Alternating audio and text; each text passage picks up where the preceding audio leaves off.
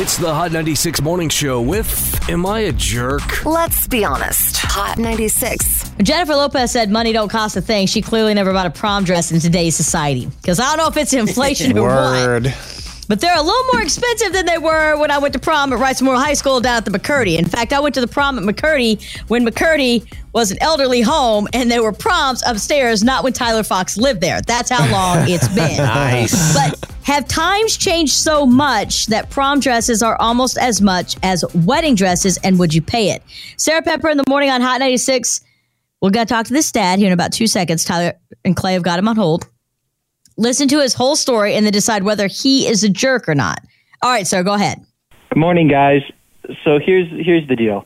My wife wants to spend $1,500 on my daughter's prom dress, and I think it's just ridiculous.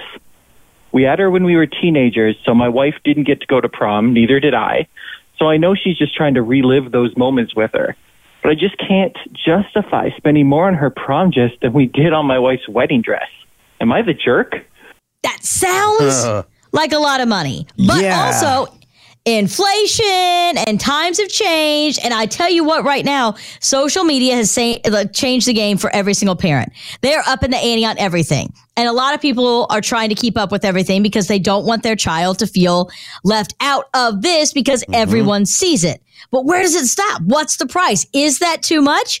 812-491-9468. How much have you spent on your prom dress, and would you spend that much? It's Hot 96. Speak out now and let us know your thoughts. 812-491-9468. Hot 96.